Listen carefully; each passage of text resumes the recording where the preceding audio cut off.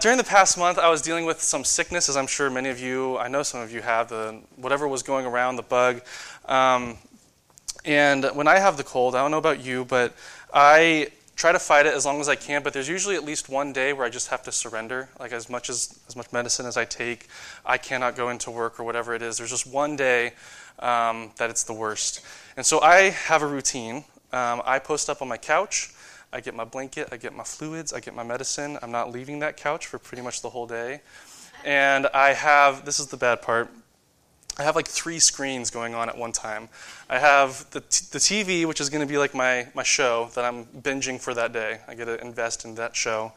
I have my iPad, which probably has some sports on it. Got to keep up with whatever sports I'm watching. And then sometimes if I have like a sports game that I didn't get to watch, I'll watch it on my phone. So I have like 3. Becky will walk in and just shake her head because I'm sitting there on the couch, comfortable but sick.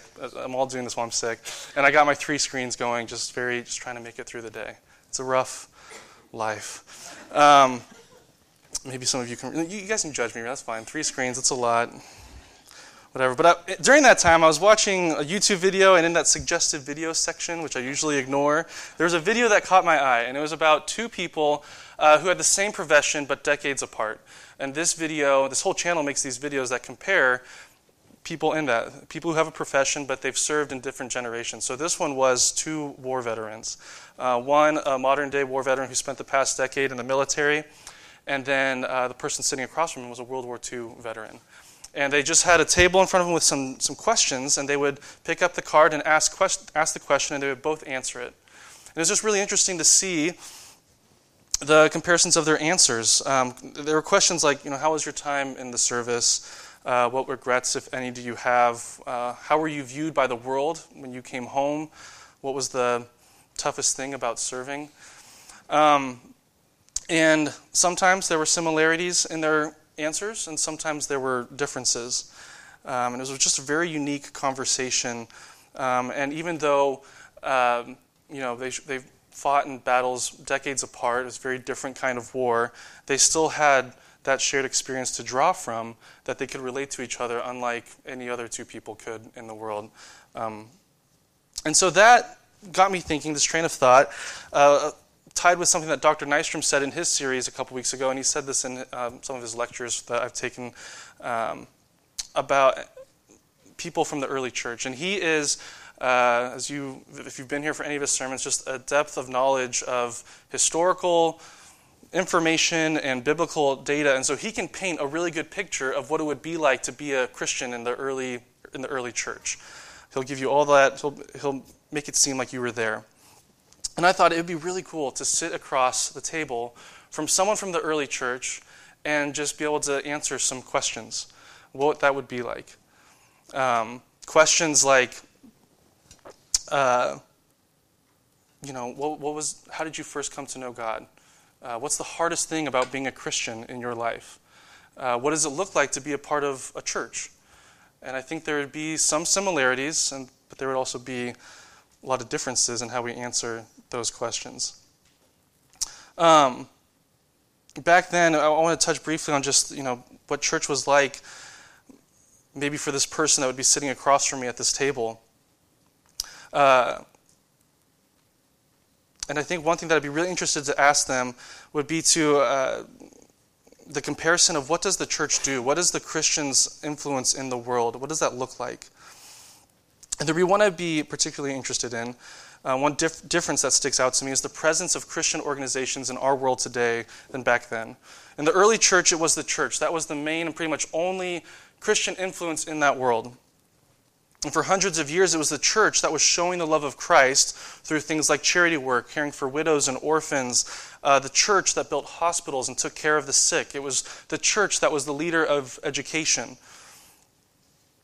Not all the church did was good, however. They were also at the center of political power and influence, and that didn't go well. Things like the Crusades have left a dark stain on the church's history. But we come to today's world, and things have changed, and the answer that I would give would be different. The church is still involved, but it's no longer the leader or the center of education or hospitals or charity, whereas in the past that was the church. That was the Christians doing. Now Christians have permeated in many different ways throughout society.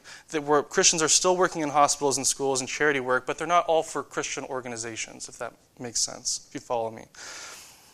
And all I have to say is that today's Christian culture differs from that of the New Testament. And when looking at Christianity throughout history, the church stood out and was known for their action, for their doing. The church of believers had an effect on the world around them, mostly good. But the point is that the church was noticed, and something that comes to mind as an example is that, again, this is another Nystrom story they told in class, that a Roman leader went out to a city away from Rome, and he was reporting back, and they have these letters today, and in his letters he's writing to the emperor the Christian influence and saying, these Christians, this church, and here's what they do in this community, and it's really good. The people love it. And he wrote in that letter that it's a threat to the Roman Empire. It's such a good thing. The people love it so much that it could be threatening to the power that was there. And so I just say that keep that in mind as we're contrasting the early church and what the church looks like today. I've been having this conversation a lot with people too of how churches and Christian organizations are viewed. Is the church good at being the church today? What does that even look like now? And I don't mean compared to centuries ago. I mean even just 50 years ago or 25 years ago, was the church being good at being the church? I mean, even in our congregation here, we have many generations represented. And if we were to ask this question and sit across the table from each other, I'm sure there would be different aspects of church emphasized from different people. What does it mean to be a Christian organization? Meaning, what are you doing? What are the differences with how you conduct yourselves compared to an organization in the same field that is secular? How does the world view Christian organizations and churches? The conversations I've had are more focused about the pros and cons of being involved or around modern Christian organizations, including churches. And in these conversations, we've analyzed the approach and the application of biblical principles in the workplace and how they do whatever it is that they do. And in our conversations, who does it well, who's doing it right, the ones that have our respect are the ones that are like the early church, and they are the doers of God's word, ones that are putting truth, God's truth, into action. Just like the action and movement, the activity, and the influence that the early Christians were making, that's what's so impressive and inspiring. And so having dwelt on that for the past month or so, I was led to our passage this morning, James chapter 1. A bit of background on James. And I got a lot of this information from the Bible Project videos that I know some of you are watching through your Bible reading plan. I would recommend this YouTube video. Spend a lot of time on YouTube. That's what I'm trying to say this morning, is that you'll go home with videos to watch. James is the half-brother of Jesus. You can find out more about him in Acts chapter 12 and chapter 15, as well as Galatians chapter 1 and chapter 2. He is the leader of the Messianic Mother Church in Jerusalem. This is the first Christian community ever. And so he was the leader of it, and when he was the leader, it was in hard times. Not just because it's the first Christian community, and so it's the start, and there are a lot of difficulties with starting something new, but there was also famine in the land, and they faced persecution from the Jewish leaders.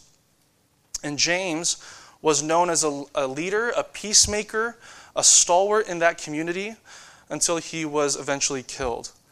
And he lived a life modeling Christ for his church and for his community. This letter is a summary of James' sage wisdom for any community of believers. He's not really going to offer new theological insights like Paul or Peter do in their letters, but rather he wants to get in your business and challenge how you live. And I appreciate that, because that's more my pace. Deeper theological stuff. Wayne's coming back soon. More practical stuff. Every 5 to 6 weeks, I'll be here. But back to James. His influences are derived from two main places in Scripture. He studied a lot of Jesus' Sermon on the Mount and also Proverbs. specifically chapters 1 through 9. So his book sounds a lot like those two passages in the Bible. Sermon on the Mount and Book of Proverbs. A lot of short wisdom speeches full of metaphors and one-liners. And he calls the community to become truly wise by living according to Jesus' summary of the Torah, to love God and love your neighbor as yourself. That's what his book, his letter, revolves around. In the letter, there are 12 main teachings about wholehearted devotion to Jesus. We're not going to cover those. But in his introduction, which is chapter 1, he touches on God's desire to restore, because humanity is fractured by sin, and God wants us to be whole. So I'm just going to break down chapter 1, verse by verse, kind of what sections they are and what they preview in the rest of the book. So verses 2 through 4 are about life's trials and how they produce endurance and can make us perfect. Not the perfect that you're thinking of, but more in the sense of wholeness. They can make us whole. Verses 5 through 8 are God's wisdom to those who ask in faith. We can either choose our own wisdom or we can choose God's. Verses 9 through 11 of chapter 1 are how poverty can force us to trust God. Wealth will pass away, but God is with us always. So you can kind of pick up, James is very, very Proverbs-esque here. And then 12 through 18, God is generous and gives us new birth through Jesus. And verses 19 through 27 are what we'll cover this morning. So let's read James 1, chapter 1, verses 19 through 27. Turn with me in your Bibles if you haven't already, or it'll be on the screen. Know this, my beloved brothers, let every person be quick to hear, slow to speak, slow to anger. For the anger of man does not produce the righteousness of God. Therefore put away all filthiness and rampant wickedness, and receive with meekness the implanted word, which is able to save your souls. But be doers of the word, and not hearers only, deceiving yourselves. For if anyone is a hearer of the word and not a doer, he is like a man who looks intently at his natural face in a mirror. For he looks at himself and goes away, and at once forgets what he is like.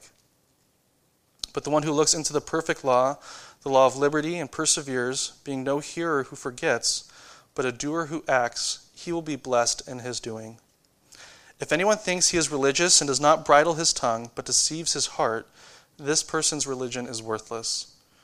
Religion that is pure and undefiled before God, the Father, is this: to visit orphans and widows in their affliction, and to keep oneself unstained from the world. Let's pray. God, thank you for being the awesome, incredible, sovereign ruler over all that you are, the creator of everything. And we come before you today eager to hear your word. I pray that through the words on the page and through the words that you've given me, Lord, that our hearts would be encouraged, that we would be drawn closer to you. We pray that your Spirit would convict us, Lord, and push us to be more and more like you. And we pray that in all these things, and all that this church does, and all that we do as followers of you, that you would be glorified. So we just give this time to you. We pray this in your name. Amen. Well, this morning I want to go through this passage like I would a proverb or a passage from a teaching from Sermon on the Mount. There's not a lot to unpack. There's just the truth in its fullest, in its most succinct form, again, which I appreciate. So James isn't here to offer a lot of new theological information, but rather to challenge us to live a life that is wholeheartedly devoted to Jesus. So we want to frame this whole conversation like that. And let's look at the challenge that James lays before us and what it means to be hearers and doers of God's word. He's saying in 19 through 27, look, people who call yourselves Christians in a community of believers, we still have to deal with our sin tendencies, where our flesh is naturally pulling us the direction of self, of keeping ourselves on the throne of our own hearts. Naturally, and what I mean by naturally is without the influence of God, without the Spirit, we put ourselves first above God and before others. This is what we do.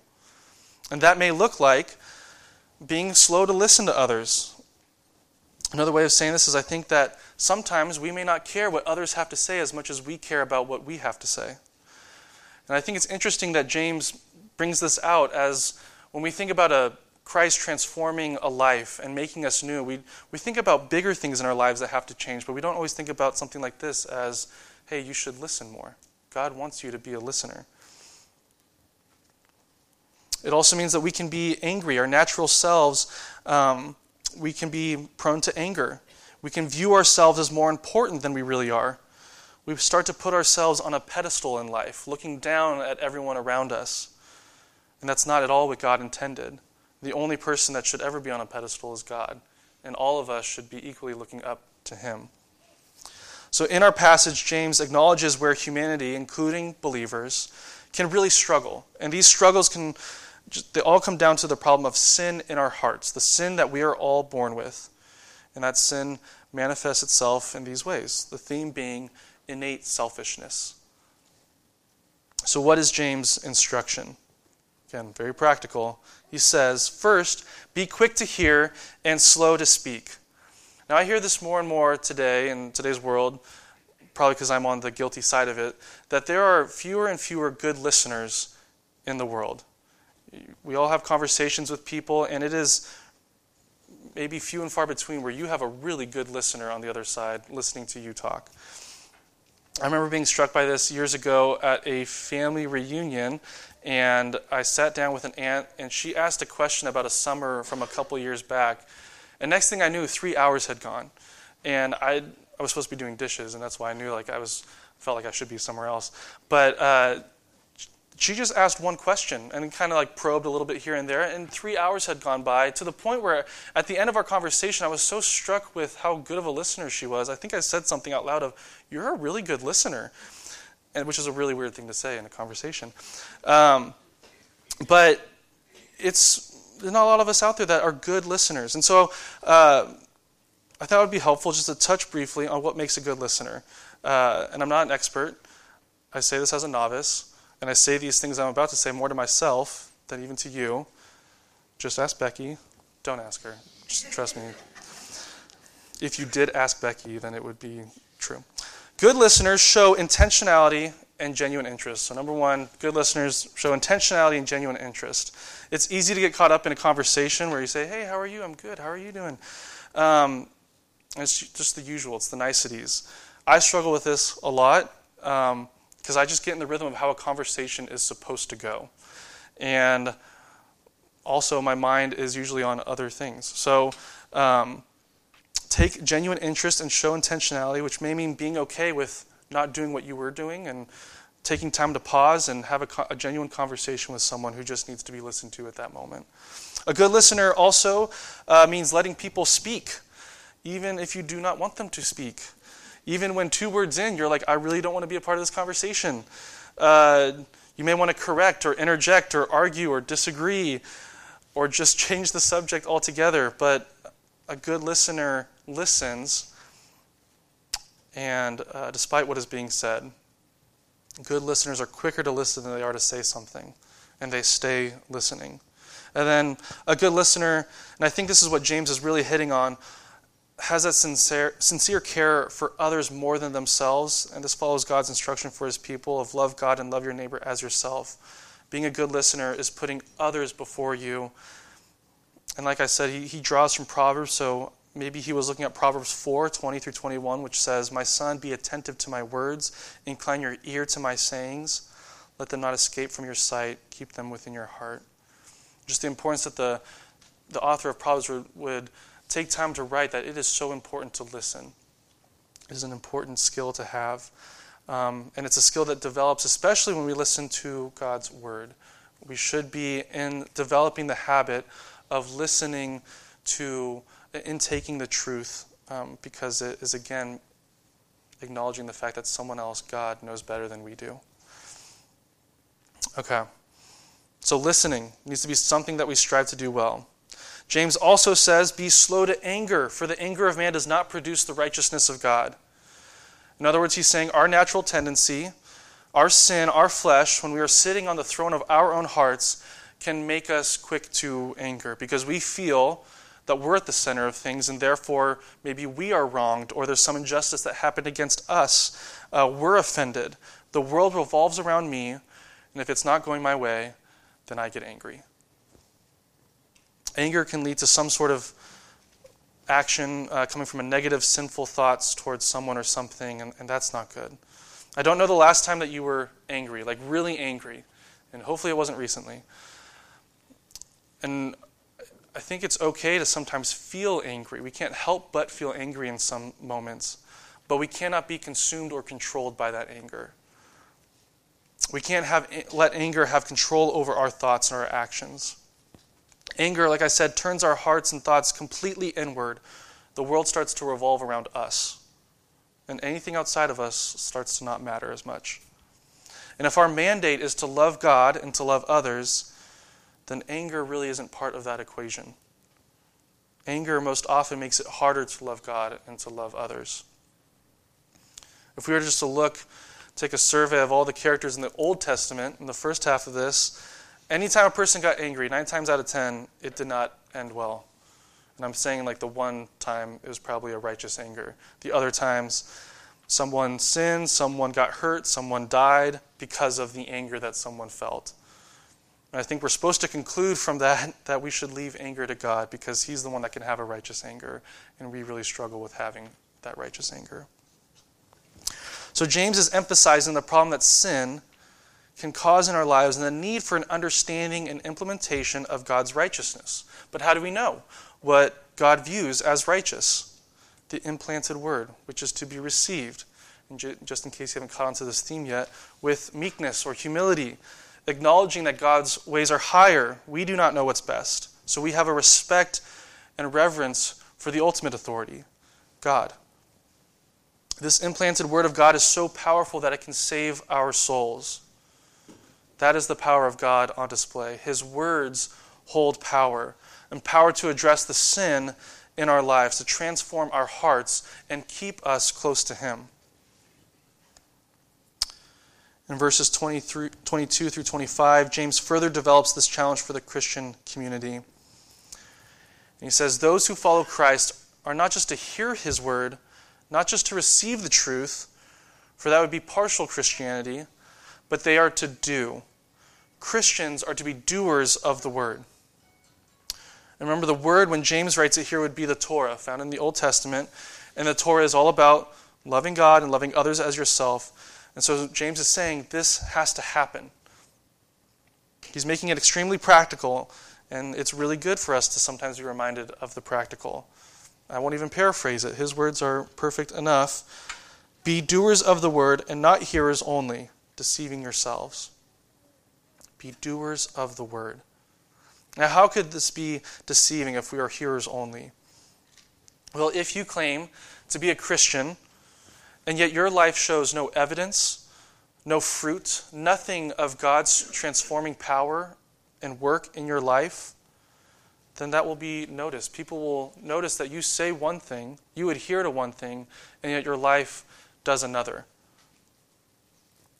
It's talking the talk without walking the walk. And some subscribe to that as being a Christian, and they deceive themselves in that way. It would be a lie as to what Christianity is supposed to look like. We would be advertising a false gospel and cheapening the powerful, transforming work of God. Our faith would be incomplete.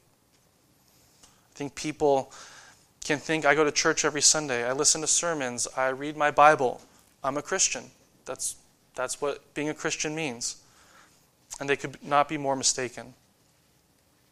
And it seems like it was an issue for the early church as well, as James is addressing it. People wanting to be a part of the Christian community without doing anything Christ-like. I mean, that's in our name of what we call ourselves, right? Christian, being like Christ. And the Gospels that we study about Jesus' life are just accounts of what He has done, all the things that He did, the actions that He took while on earth. So when the early church, during James's time, was doing it right, they stood apart from the rest of society, from the rest of the religions of that time, because of what they did. Not just in their services, not just in their Sabbath gatherings, the communion and prayer and worship that was different from other religious ceremonies. But even outside of that, in the community, to each other and for each other, the rest of humanity, there was evidence of their faith. While other gods demanded sacrifice, something only vertical, God instructed for care, love, and grace to be bestowed to others. People who are less fortunate, people who are sick, who are struggling to be looked after. Those are the people that God wants on our hearts and our minds. That those who believe in him would love like him to other people. So let me ask all of you this morning, as I think James intended, are you only doing half of what God expects? Are you just listening and counting that as fulfilling the call of following Christ? Or are you both a hearer and a doer of God's word? I think it's also important to acknowledge that this is hard to do. And so I want just a couple of things that come to mind as to why it's so hard to put this into practice. One, as James says, it goes against our natural tendency. That sin nature within us, we can very easily talk ourselves into thinking we have it figured out, that we know best, which usually very quickly means that life starts to revolve around us again, rather than other people, rather than God. Number two, it takes effort and energy, conscious thought and submission to God's will for our lives to put his truths into practice. And sometimes we're just lazy. We're tired. We don't want to do that. And number three, it's hard because the enemy is working against us. He does not want us to succeed. He does not want us to be putting God's truths into practice. But through the power of Christ, by the Holy Spirit, we can overcome these challenges and be doers of God's word. The more I thought about this during the week, the more I thought that the church needs to be a source of love in the church, for the people within the church, and for people outside the church, because there are so many broken people in this world, broken lives, people who need to be touched with the love and truth of God. Jim Jordan and I were just having a conversation before church last week, and we were talking about if even in this small circle of people, of our congregation, if you were just to peel back just one layer of everyone's life, we would so easily see the brokenness that we're all dealing with, and how it's so important that we love each other through that brokenness. And we haven't even touched about the people around this church, in our community, that don't know Christ maybe, and how much of a need they have in their brokenness. And as James says in his book, that brokenness can only be addressed by God. He's the only one that can restore.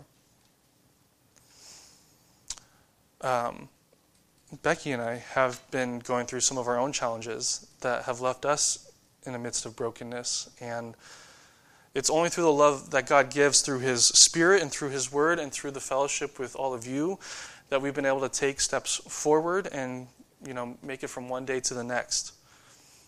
And I, having experienced that, I'm just so motivated and encouraged to be that for other people. This part of our lives that we're in right now is still challenging and full of unknowns, but this passage exhorts us to continue to relinquish control, to give our throne over to God, humbly submitting to the Creator of all. And it goes against our natural tendency. It goes against our sin nature. It takes serious effort and thought to do that daily. And Satan really doesn't want us to succeed. But as we follow God and as we put his truth into action in our lives day by day, it is so, so good. And it is that feeling of wholeness more and more. I want to go back to what I mentioned at the beginning of being a good church. To touch again on being a part of a Christian organization or church. From this passage, we see that it's clear that it's hypocritical to merely be hearers and not doers. It is deceptive, and we fool ourselves and others. We could be deceiving ourselves and others what it means to be a Christian. So, a church who expositionally preaches the Word of God week after week really well, but does little to implement that truth that they hear every week into their lives, into the public community, that would be incomplete and not sharing God's truth with anyone. Verses 26 through 27 share James' instruction not to be fooled into meaningless religion. And he shares an example of what it looks like to put God's words into action. And we could spend hours, if I got a whiteboard up here, just listing What would it look like to be doers of God's word? We can go with so many specifics. James chooses visiting orphans and widows in their affliction as ways to be doers, presumably because of the glaring need for this in their community at the time. And this even harkens back to Israel in the Old Testament and how God instructed them to be a nation that cared for widows and orphans, unlike the other nations back then, to be a refuge for them. Remember, James in his letter is trying to emphasize what it looks like to love God and love others, taking people who are suffering, who are dealing with some sort of difficulty, be it physical, emotional, or spiritual, and putting them before you, addressing their brokenness, bringing them to God. And it even goes back to the garden. It's about choosing God's wisdom over your own wisdom, not putting yourself first. So I have 5 quick expectations from our passage. Number 1, God expects us to be receiving his word. He expects us to be taking in his truth. We need to be hearers through the reading of his word, through listening to sermons and preaching, through prayer and meditation. He expects us to be intaking the truth. Number 2, God expects us to be doers. He expects action. After receiving, then you go and put that into practice. The truth of God, his presence in our lives, there should be evidence of that transformative power. Not just the moment of salvation in a person's life, but for the rest of their life. Number 3, we can expect the enemy to attack. Some will fall short. Some will be deceived into believing that they are doing it all, but they're really not getting it. And this is, again, just think of the garden and Satan. Whenever in the Bible you see the word deceive, it should tie you back to what Satan did at the very beginning. And so we have these thoughts all the time, and I think it's Satan at work in our sin nature. Do I really need to stop and talk with this person or help this person?